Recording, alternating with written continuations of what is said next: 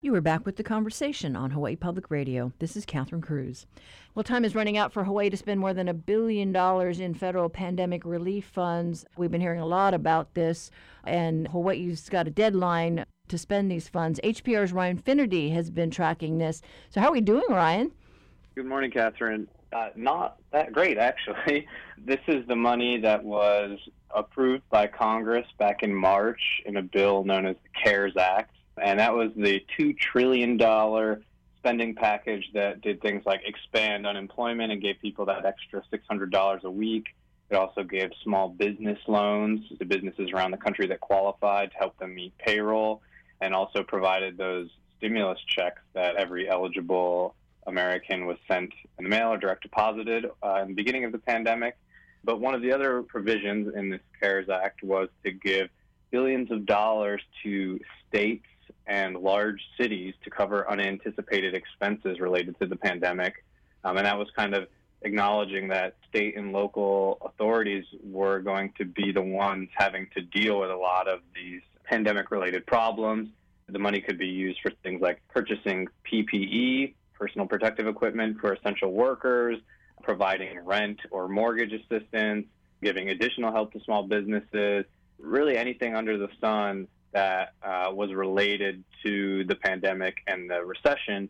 It just couldn't be used for pre-budgeted programs or salaries or pension contributions, things like that that predated the pandemic. Hawaii received more than $1 billion, $1.25 billion with a B, split between the state government and the city and county of Honolulu, because individual cities were given money if they were above a certain size in terms of population, and the city and county of Honolulu qualified. By law, that money has to be used by December 31st of this year. That was when Congress passed the CARES Act and the president signed it into law. That was the stipulation. It had to be used for expenses that occurred since the pandemic, and then it has to be used up by the end of the year, or it gets returned to the U.S. Treasury. And so far, Hawaii has not done very well at getting that money out. Just over 11% of that $1.25 billion has actually been spent. You know, you talked about the PPE, and I know we just heard this week about more money available for companies to start producing, that protective equipment. But, what's behind this delay of actually spending all this money? The big reason is that the government itself, whether the state or your local county government on whichever island you live, those agencies are not actually going to be the ones spending a lot of the money. Much of it is going to go to nonprofit social service providers in the community in the form of grants. And those types of contracts normally take longer to draw up and execute. There's oftentimes like a bidding process between different entities that do all kinds of things, homeless services, nutritional support, youth programs, elderly programs, all those kinds of things. There are these non-government organizations that provide these services, but often using public money. And because it is public money, there are safeguards in place to make sure it's spent properly and being used the right way. And so it takes some time to get that going. And normally there isn't this deadline like we have in this case. And there's also concerns about potential audit by the federal government, and that if we are audited by the Treasury Department and we're found to have spent some of the money improperly, that we would be required to pay it back, whether the state or the county or even the nonprofit organization itself. And, and that's a pretty frightening prospect for a lot of groups. So they're moving slower, being more diligent in terms of documenting applications and how the money is distributed, and having stricter requirements for individuals or businesses to qualify. And that's all just slowing down the process. And I talked with Jill Takuda about that. She's with the Hawaii Data Collaborative, which has been tracking how CARES Act funds are being spent locally. The big worry there is, while yes, you have to make sure that you dot all your I's, cross all your T's, because this is federal monies, and if we misuse it in any way for ineligible expenses, we'd have to pay it back. But the real worry here is the time crunch. The longer it takes for us to get these to these entities that are going to help spend the money the way it needs to be, the way it was intended to be, it becomes more and more difficult to actually be able to spend down during a compressed period of time. So the burn rates for these monies become an issue that we've really got to start looking closely at. But time is not on our side. We need to make sure that they have the funds and are able to go ahead and execute the way it was intended to. So what else seems to be the issue with spending this money quickly? If we had unlimited time, this wouldn't be such a problem, but there's two issues with time. One is that people need the money fast, and then there's the statutory deadline. And as I mentioned, nonprofits are going to be spending much of the money, and this is a huge amount of money, hundreds of millions of dollars, over $1 billion. They just need to expand capacity to be able to do that. For many of them, they're small organizations, or they're not used to handling that much funding. They might need to hire new staff, or some of these programs, like the rental assistance program the state launched this month. That's a brand new program. They had to create new applications and screening and all of that kind of thing. So they're kind of having to stand this up. The saying is they're building the plane while they're flying it, and that's definitely the case here. Another big complication is that oftentimes these government grants that go to nonprofits actually reimburse them for the services they provide rather than giving them the money up front. And many nonprofit organizations, just like many businesses and individuals, are struggling financially right now. They're seeing a loss of revenue, having to, cut back on services. And so that means they're less able to absorb the financial cost up front of providing these new services. And as Jill Sakuda mentioned, the longer we wait, the harder it will be to get the money out to the people who need it. And what are the chances that we're going to get more federal funding? Was in doubt before the news on Friday of Justice Ruth Bader Ginsburg's death, and now it appears very unlikely. Congress's attention is now really fixated specifically on a Supreme Court nomination. The House of Representatives has already passed an aid package. They did that back in May, but the Senate has been unable to reach an agreement over what should be included in that. And I talked with one of the U.S. Senators for Hawaii, Maui Hirono, and she cautioned that local leaders should really not assume more funds are going to be coming at this point. At this point, I don't know that the Senate Republicans are going to be prioritizing that kind of funding to the state and counties. And therefore, I do have a concern about the need to get this money out the door to help the people who need the help. Hirono, who's a Democrat, told me that the Senate is still really divided on what should be included in another funding package, if there's going to be one at all. She said that there's around 20 Senate Republicans who feel that the CARES Act was sufficient and that they shouldn't approve any additional funding.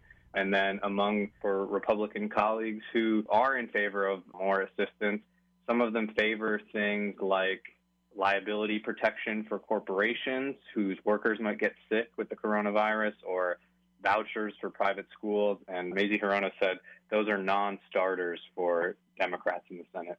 Those are what I would call poison pills. Those are not the priorities. The priority should be adding to the unemployment insurance benefits, providing more support for small businesses. We should provide a lot of money for the Postal Service so they can get medications, Social Security checks, and vote by mail, deliver it on time. They seem pretty far apart on that issue, and so really we can't count on anything other than we've got about $1 billion left, and we have to get it out by December 31st. All right. Well, thanks so much, Ryan. Sure thing, Catherine. We've been talking to HPR's Ryan Finnerty about the spending of our CARES money. To read his stories, head to hawaiipublicradio.org.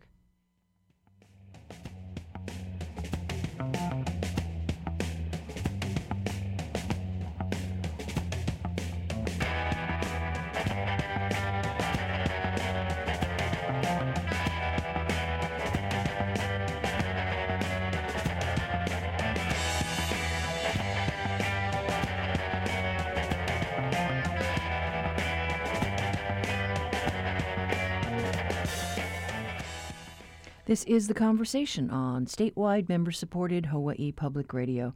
Coming up, your backyard quiz.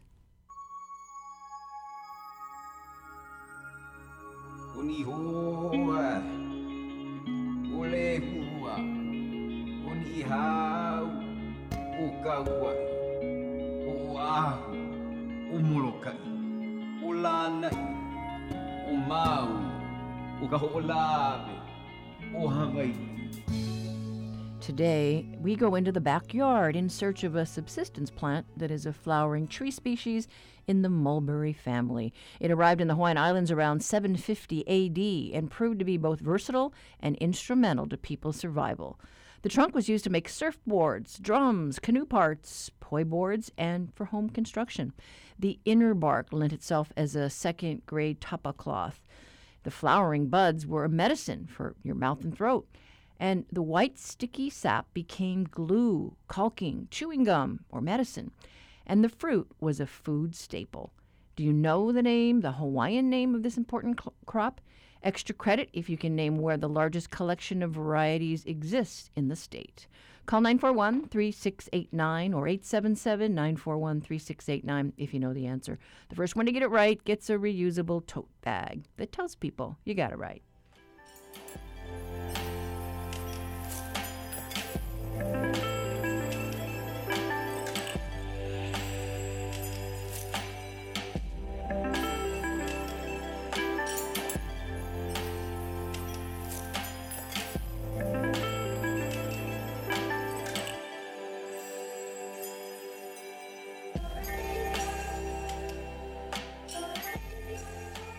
Support for the Backyard Quiz comes from Locations, whose realtors and staff support HPR's commitment to sharing stories of Hawaii. Updated property listings, including virtual tours and a mobile app, at locationshawaii.com.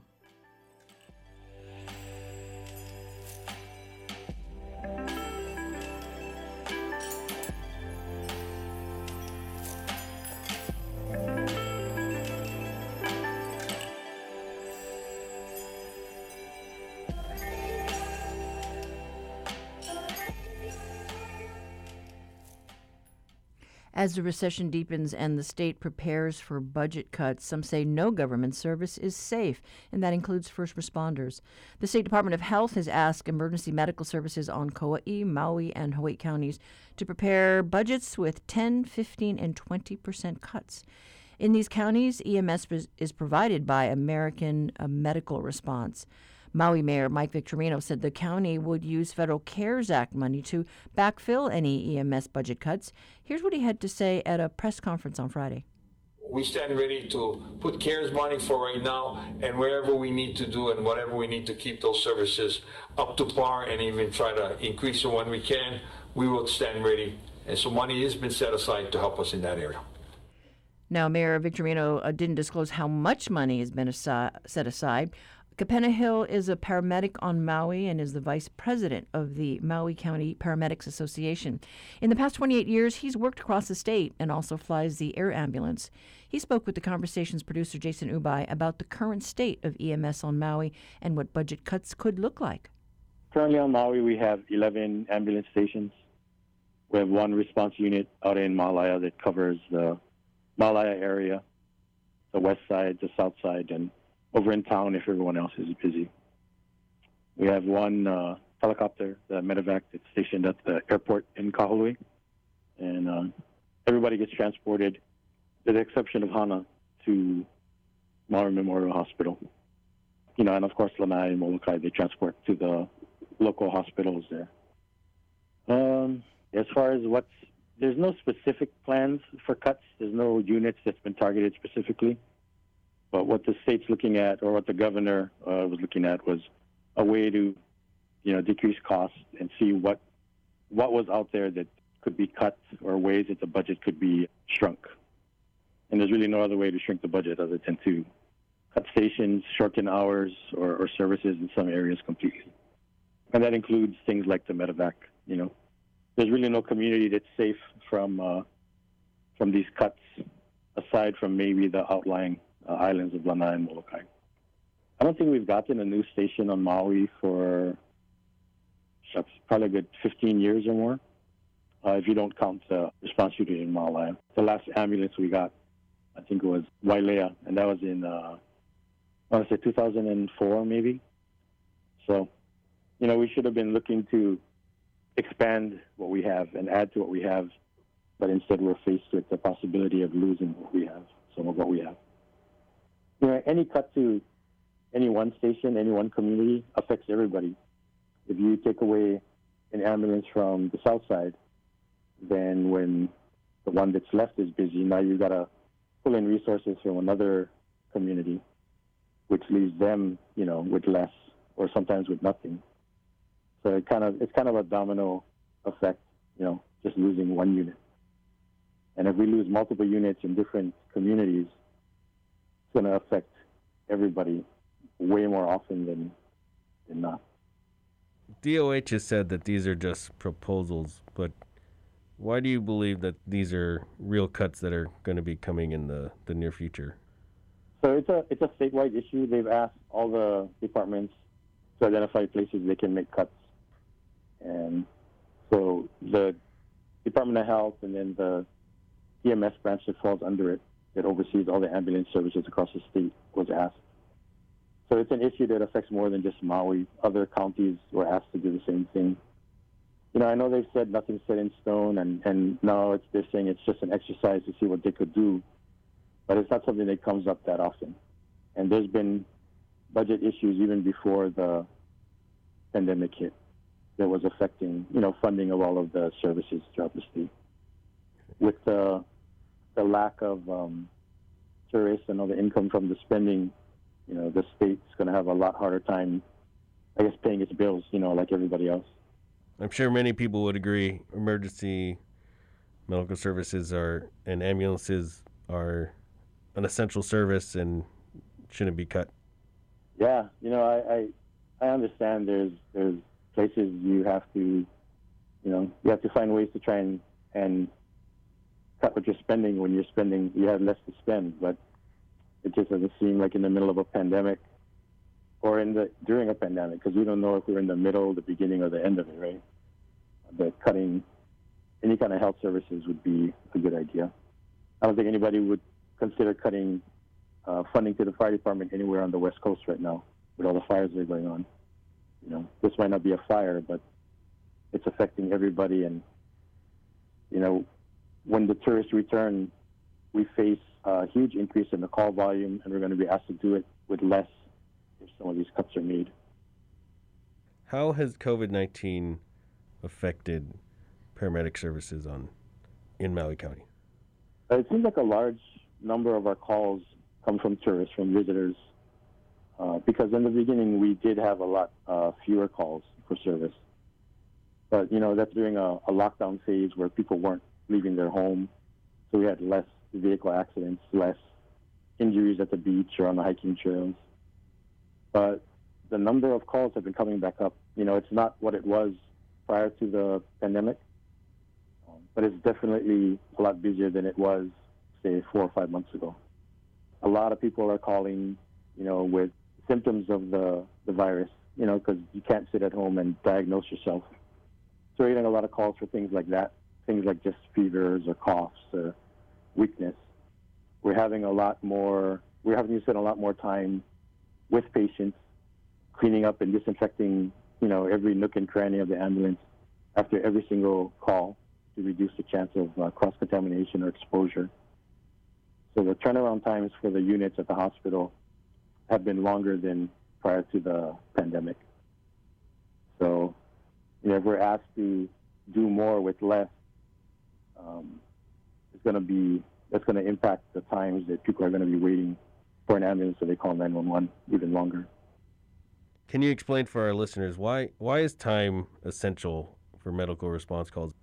So time is important because in some situations like stroke and heart attacks, every minute that goes by, you have tissue that's dying, and with strokes, it's tissue that's dying that can't be replaced.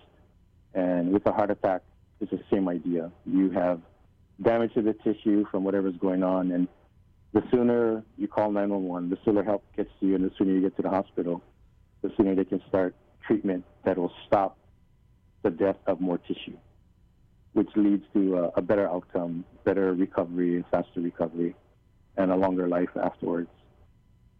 A lot of people see the ambulance as just a ride to the hospital, but we do a lot more than just drive people to the hospital really fast. there's a lot of treatment we can give you right there in your house or in the ambulance that can stop and reverse situations that could be otherwise deadly. Allergic reactions, bad asthma attacks, choking calls, instances where people's hearts actually stop and, you need to get some medication or defibrillation to get their heart beating normally again. Every minute that goes by is a 10% less chance of a good outcome. So, 10 minutes that goes by with no CPR is technically a 100% chance of no good outcome. So the time that it takes for an ambulance to get to you and start treatment is pretty important. Is there anything else you wanted to add? I just think that if anybody who listens to this is as concerned as the rest of us are, you can contact the legislators, you can contact anybody in office that you feel can help make sure that something like this doesn't happen now.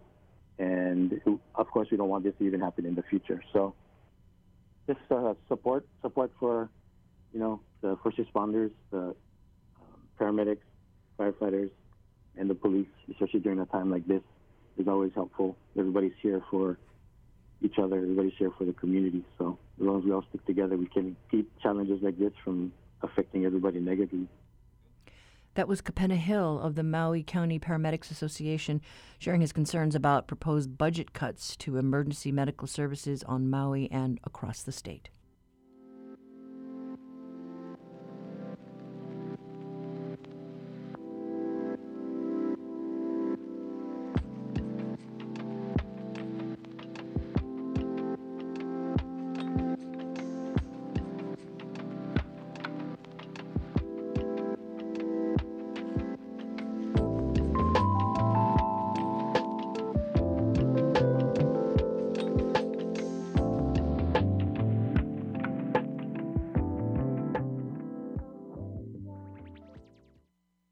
Here in Hawaii, there's a special appreciation for things that are local. And we take that seriously at HPR, where 30% of the programs you hear are made in-house by our own team. Everything from morning cafe to the conversation, bridging the gap to evening jazz. Whether you're a news junkie or a music lover, HPR's local programming keeps you rooted in our shared island community. Learn more about our shows at hawaiipublicradio.org. Our reality check this morning looks at what's on tap for this week's rail meeting, and it's a biggie. Honolulu Civil Beat's Marcel Henry covers transportation issues and joins us live this morning. Hi, Marcel. Hey, Catherine. How's it going? So the meeting is Thursday, and they want to replace the CEO? Yikes. It's looking like it's heading that way. They have that on the meeting's agenda, is to basically allow the current executive director of HART, who is Andrew Robbins, to let his contract expire at the end of the year. It's a 3-year contract. He was hired in 2017, and it's just been yet another eventful few weeks or months for the rail project. And so basically with the timing of that, we are now also seeing the board moving in this direction to, unlike some of these other contentious severances, right, where they would negotiate terms or something. They're just looking at the timing of this, and they may just let his contract expire and look for a replacement for next year. So the timing of this, we're moving into the most critical stage for rail, the private-public partnership, P3, as we go into this final leg on the rail route. Town. Yeah, it's not been great. It's really hard to say what is happening with P3 other than this procurement process, which is something that Robbins has really spearheaded since he came on board, seems to have stumbled. They have faced at least a year's worth of delays in the procurement process. The last couple of months or so attributed, of course, to the COVID-19 pandemic.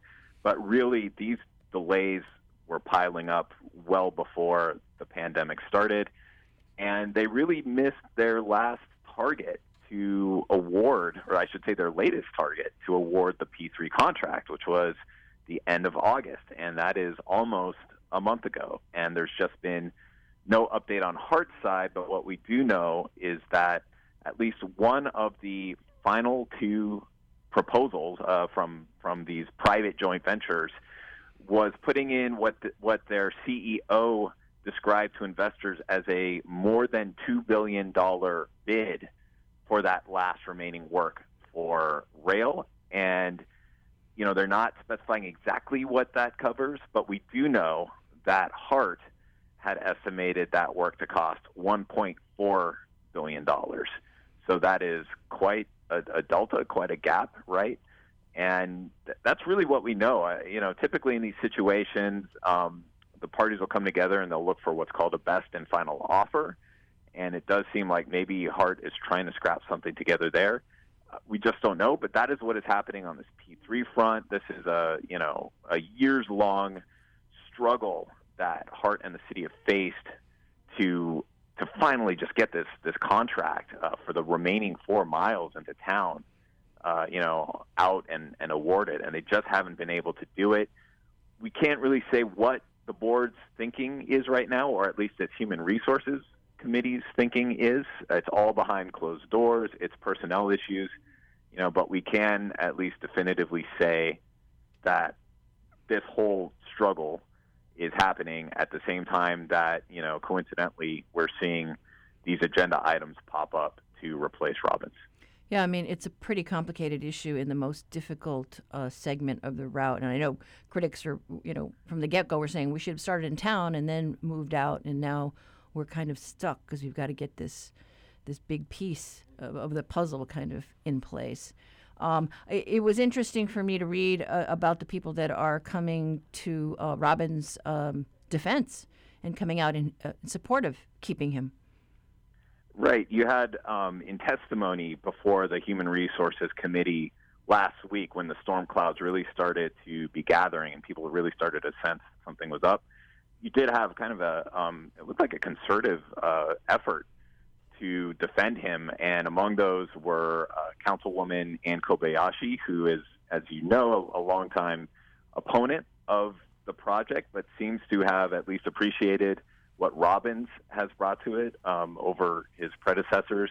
You had Senator Kurt Favela from the Eva area speaking out, and of course the former Honolulu Mayor Mufi Hanneman, a longtime supporter of the project and known to be a good friend and just somebody who's really connected well with Robbins, as well as union leaders, construction leaders, people with leading some of the companies that have worked on the rail project.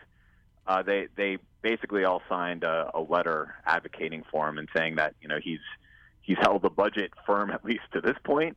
Like it hasn't really gone up at least until recently, and that he's worked well with the FTA and cautioning against more upheaval, especially in terms of working with rail's federal partners. Yeah, well, we'll have to see what happens then on Thursday. But thanks so much, Marcel. Sure thing. Thanks, Catherine. That was reporter Marcel Henry with today's Reality Check. Read the story about Hart's CEO online at civilbeat.org.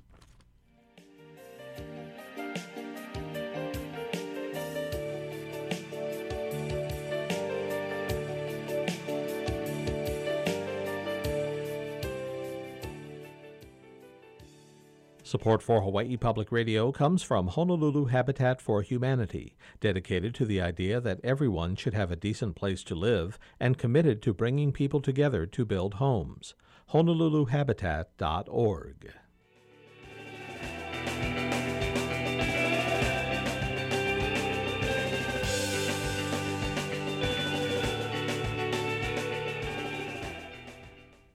Much ado about vaccines. Once one does come out in this country, who will line up to get the shot? That's the subject of the Long View with our contributing analyst, Neil Milner. Good morning, Neil. Good morning.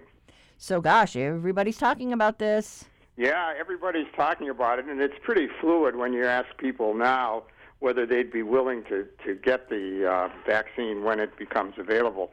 It appears now, and this showed up in a poll this morning that the Star Advertiser reported on about Hawaii, and in some other ones, that roughly 30 on the low side to 50%, which seems now to be the number that shows up more and more, people say they're willing to get it, and then there's a chunk of people who are undecided, and then a relatively small percentage that says never. Remember, they're dealing with a hypothetical here, anything else. It's not just the number that's important, it's the number that public health specialists think is important to really drive the disease to the margins, I guess would be the layperson's way of saying it, where they think you need about 70% of people getting the vaccine. And we're not there yet, but as I say, it's pretty fluid. And some of the early studies of the polio vaccine, it was initially about 60% of the people said they would get it and others wouldn't. This is a very different time, though. It's different from the polio vaccine because you have social media, because anti-vaxxers are more organized, because science has become politicized. Well, everything has become politicized. Republicans and Democrats differ in these polls in regard to their willingness to have the vaccine. Republicans are less likely to. And this comes up all the time, but I haven't seen any evidence that really shows it, other than saying it's possible because of Trump's pushing the vaccine so hard, and his what I think is basically a fantasy that you're going to have it at the end of October. People worry about it not being safe, but it's not. It's clearly not good evidence for that. Should also point out that African Americans who have suffered disproportionately by the pandemic are slightly less willing, considerably less willing to get the vaccine, probably because of a historical distrust of medicine, which has not treated them very well over the years. Yeah, I think of that cereal commercial, let Mikey try it, So. Yeah, that's right. Although, and here's on some studies, older people are willing to be Mikeys, and that kind of follows, saying, we're the most vulnerable. By we, that would include me. On a recent study, the younger folks were more willing to do it. So that even that is up in the air. The real question is, how do you convince people who are against it or who are reluctant to move in the direction of taking the vaccine? And what's interesting to me is the kinds of mass persuasion sorts of things you have to do and the kinds of one-on-one persuasion techniques you have to use are pretty much the same as you have to use for anything else, like getting people to vote, getting people to give to charity. And that's where you're going to see a lot of interesting and very important sort of things happening. And there are two things that I think people have to realize about convincing folks who are reluctant not to be reluctant. Two things that definitely don't work.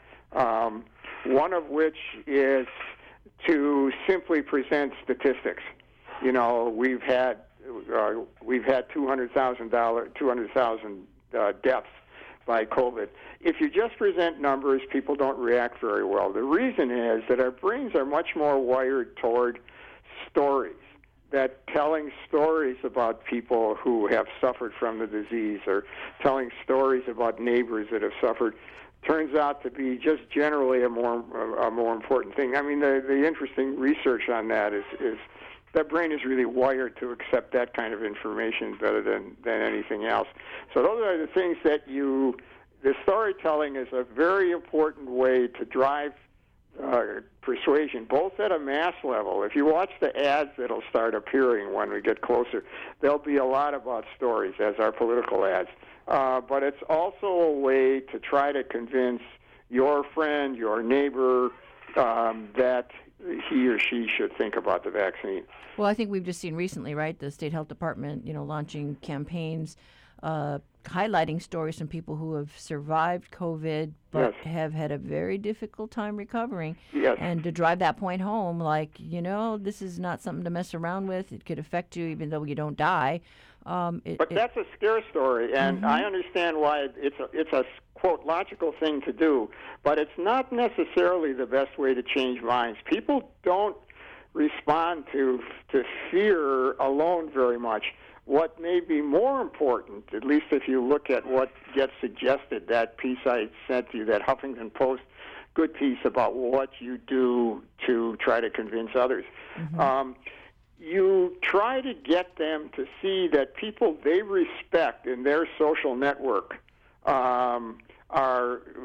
understand the need for the vaccine, or you try to find a person who is a kind of ethical leader in a group, and you address a lot of your pro-vaccine or reassurances about vaccines to the social network and not so much to the person, because that's how we tend to respond to things. So if you look at those Department of Health ads, the way they're more likely to become successful is if you reinforce them by smaller groups discussing them, with a social network. Again, it's very much like we do all kinds of other stuff in regard to politics and so on. People are more likely to vote if they know that their neighbors have voted. Never mind which way they voted, just as they know their neighbors have voted. So it's, a big country, very complex, trying to get mass messages out. But at one level, this kind of small-scale stuff is very important. And the one other thing that's very hard to do, to get people to do, because we're so polarized about so many things, is to get them to listen to the people who are reluctant to get a vaccine, to listen to their viewpoint, and to try to reassure them on the basis of what their concerns are. For example, they're worried about the medicine. They may not think they can get access to it, all that sort of stuff, and not to oversell. But in this day and age, when social networks and political networks overlap so much, we don't have as many small group influentials around us, or small groups around us that differ very much from us. And so if you try to move outside that space to talk to others, it's not very easy to do. Well, I know there's always the concern about overselling something too, right? There's the whole trust thing. Yeah, for sure, yeah. But it's just, as I say, so much of this is still a work in progress, because it's still hypothetical in regard to when the vaccine will be here, when we'll have one, what's it going to be like, what kind of reassurances come along there. But this gets so much wrapped up in, as I said before, into polarization, where political polarization and social polarization kind of overlap very much, so you tend to be speaking to people who are very much like you, much more than say that you had to do in the past. But I think, as I said before, I think 50% isn't so bad for now, but it's a pretty high bar that we have to get to in order to make this thing, in order to, I use the word marginalize, you're not going to get rid of the disease, in order to have enough of the population vaccinated so that community spread becomes much, much harder. You had mentioned availability too, and I know they're talking about having the military and the first responders, access. And now you're starting to see stuff. And again, here's the problem. You can't trust the CDC information right now because it's so erratic and jumped around, which is a real tragedy about what's happening there. But if you look at what people are starting to say now, and in fact, Denby Fawcett in her piece this morning in Civil Beat mentions this number. By the time the whole vaccine system gets ramped up and out, and everybody who wants to get it can get it, that could be well into 2021. Okay. So there's two questions. When will the vaccine be available? Who gets it first? And then how long is it going to take for everybody else to get it? And you need a mass distribution system for sure. And the other thing you need, and real fast, is that some of these vaccines appear to require some special kind of storage systems, like really, really cold refrigerators. And so you got to make sure all of that's in place. Right. That's why the orders have already gone out to public health, to state health departments, and so on, to get your system in place, because there's all kinds of licensing and so on. And it's not going to be easy. No, it's not going to be easy. All right. Well, thanks so much, Neil. Take care. We have been talking with Neil Milner, retired political science professor at the University of Hawaii. He joins us regularly with his thoughts on the Longview.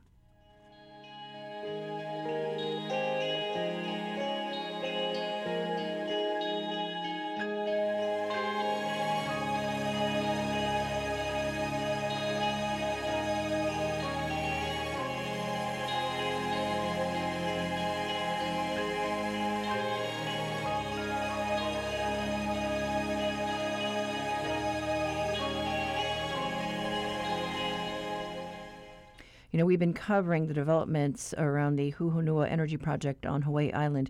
We heard from a listener who lives near the plant. Sarah Chang, I live above the place, and for 20-something years, I've seen the smoke off their smokestack blow up my side, and they talk about jobs. The jobs is a handful. The energy is all in solar in Kona.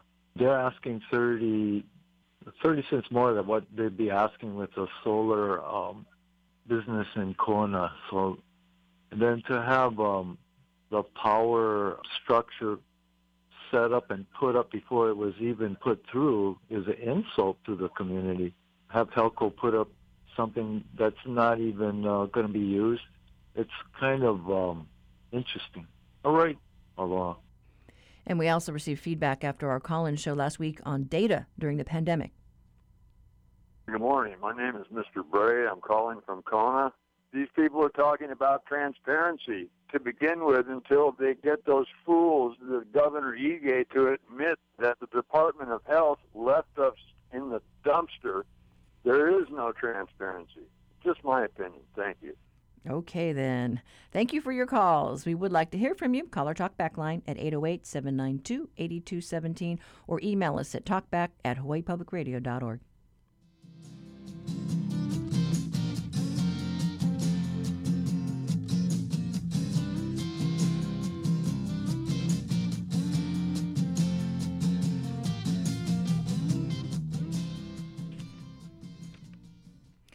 Today we were looking for the Hawaiian name of a versatile tree that produces an abundance of light green fruit weighing up to 10 pounds each that can be cooked and eaten at all stages of growth. But most commonly, the mature globes are harvested to be boiled, steamed, fried, or baked. Its potato-like flavor has been likened to fresh baked bread, ergo the moniker breadfruit. It's a good source of dietary fiber and potassium, as well as vitamin C, calcium, and folate. Ulu, as it's named in Hawaiian, was one of the few subsistence plants the Polynesians brought with them, and it was a very versatile plant. The trunk, barks, buds, leaves, and sap were used in daily life. Diane Ragoni of the Breadfruit Institute at the National Tropical Botanical Garden has collected more than 120 breadfruit varieties and helped to establish the world's largest collection of ulu varieties at Kahanu Garden, a 10-acre plot in Hana, Maui. Congratulations to our winner, Mike from Kaimuki. You got it right. That's today's quiz. If you have an idea for one, send it to talkback@hawaiipublicradio.org.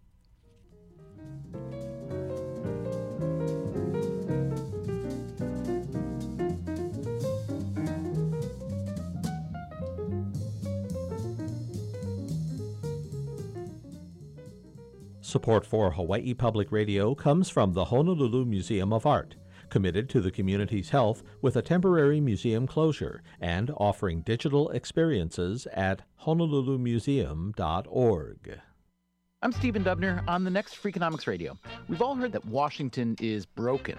Washington isn't broken. Washington is doing exactly what it's designed to do. It is, in fact, a massively successful industry. And this industry has made it very, very hard to play if you're not playing their game. The D.C. duopoly and how to fix it, maybe. That's next time on Freakonomics Radio. Starting this evening at 7, following Counterspin. This Saturday marks National Public Lands Day. In an effort to connect more people with public spaces, one Oahu neighborhood is throwing the spotlight on its lay of parks. The upcoming virtual tour of Kaimuki's 7 parks, some of the mini parks, also includes a hidden nature trail. The mile-long loop trail was a first for University of Hawaii Emeritus Geology Professor John Sinton, who has been hiking the islands for decades. He explains how the area was created by early lava flows. What happened was there was a series of eruptions down through here, which included Pu'u, Kaimuki, and Maui. They were a few 100,000 years old, but then the ocean came in, but because of those previous eruptions, that was high ground. So the ocean never covered Pu'u, Kaimuki. It came up this side, and it came up the other side. It flowed way up into Manoa. It flowed all the way up against the old cliffs where the freeway is. So this was a peninsula. This was the old Kaimuki Peninsula that went from Maui to Pu'u, Kaimuki to Diamond Head and Black Point too. That was a peninsula that stuck out into the ocean. That was 125,000 years ago when those reefs were forming out there. Geologist John Sinton is one of several people featured on the virtual tour. The event this weekend will also feature musician Jake Shimabukuro and master storyteller Jeff Gear, both who have deep roots in the community. It's made possible through the efforts of a number of groups, including the National Park Service and Trees for Honolulu's Future and the city's Parks Department. Here's Sharon Snyder of Envision Kaimuki.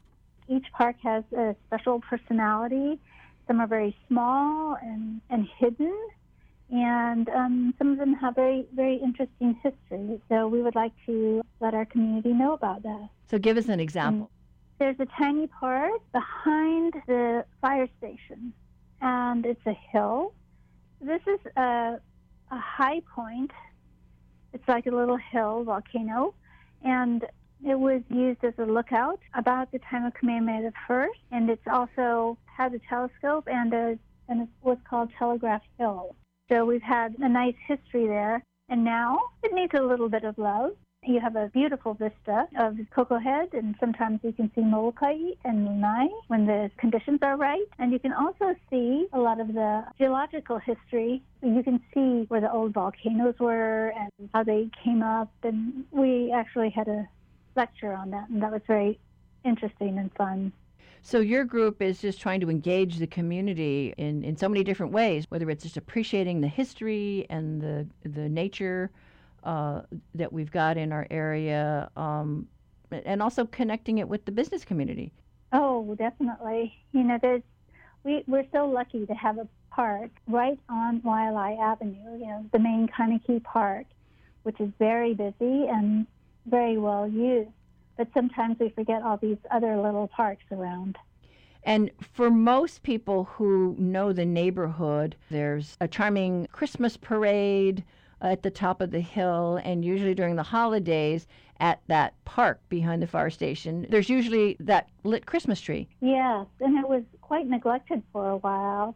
And last year, we were able to have the help of HECO and the Parks Department to get it fixed, and they worked really hard to have it up and running or lit by the time of the Christmas parade, which is a traditional time they turned it on. So that tree is really kind of a nice symbol of the top of the hill there. Yes, you can see that for a long ways. And so tell us then what's planned for this day, for this special day, this Public Parks, Public Lands Day. We're going to visit all of the parks, and we're going to give a little bit of either history or explanation of all our valuable open lands that we can escape to, and especially during times of COVID, now that we can go hiking and be outdoors. So I guess as a lot of families are spending lots of time at home and maybe are getting tired of just playing in the streets or in the yards, it's really a chance for them to explore their neighborhood. Yes, and take advantage now that we can go out a little bit and discover our little jewels. Now, is this just limited to people who live in Kaimuki or wide open? I think it's wide open, and I believe we might even have national participants, but it's mostly directed to our community. Talk about some of the things you might be covering in this virtual tour. We have a little Maui Park, and there's a trail that nobody knows about that was helped developed by one of our community members a long time ago, Leonard Tam, and he planted some native plants and gathered the community to take care of it. we'd like to resurrect that appreciation and maybe the care for it. Oh, yeah. Talk about the tree project because, I know that Kaimuki has been one of those communities here that has been focused on mapping city trees. Yes, we were very fortunate to partner with Trees for Honolulu's Future and Smart Trees Pacific, the Outdoor Circle, and Envision Kaimuki, and we got them to learn how to inventory the trees. And we are trying to plant trees here because our neighborhood in particular is a little bit below the average in urban canopy cover. And we'd like to plant more trees and try to help with the mayor's initiative to increase the urban canopy. You're plotting out the types of trees that we've got on our streets and also looking for spaces where we can plant new ones. Yes, and people to hopefully volunteer to take care of it for a little while until it gets established, and also to encourage a little bit more plantings personally on their property. We're working with the parks and the Division of Urban Forestry to plant these trees, but there's a lot residents can do as individuals.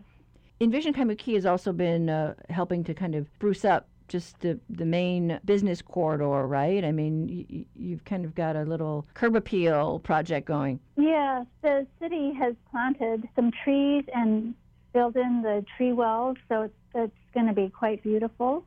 And we're also looking for, other little places where we could help. And that was Sharon Snyder of Envision Kaimuki talking about a virtual event 9 a.m. Saturday that will feature the hidden secrets of 7 of its neighborhood parks. It's part of a celebration of National Public Lands Day. Participants will be eligible for gift certificates to help local Kaimuki businesses weather this economic downturn. For links and details about the virtual tour, which will also be on Facebook Live, head to our website.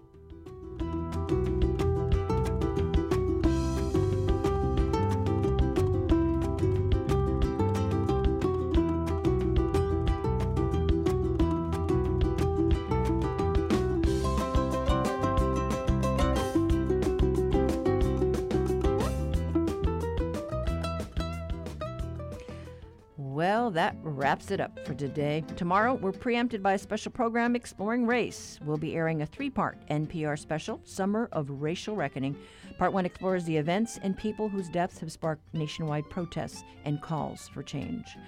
I'm Catherine Cruz. We will be back on Monday with The Conversation.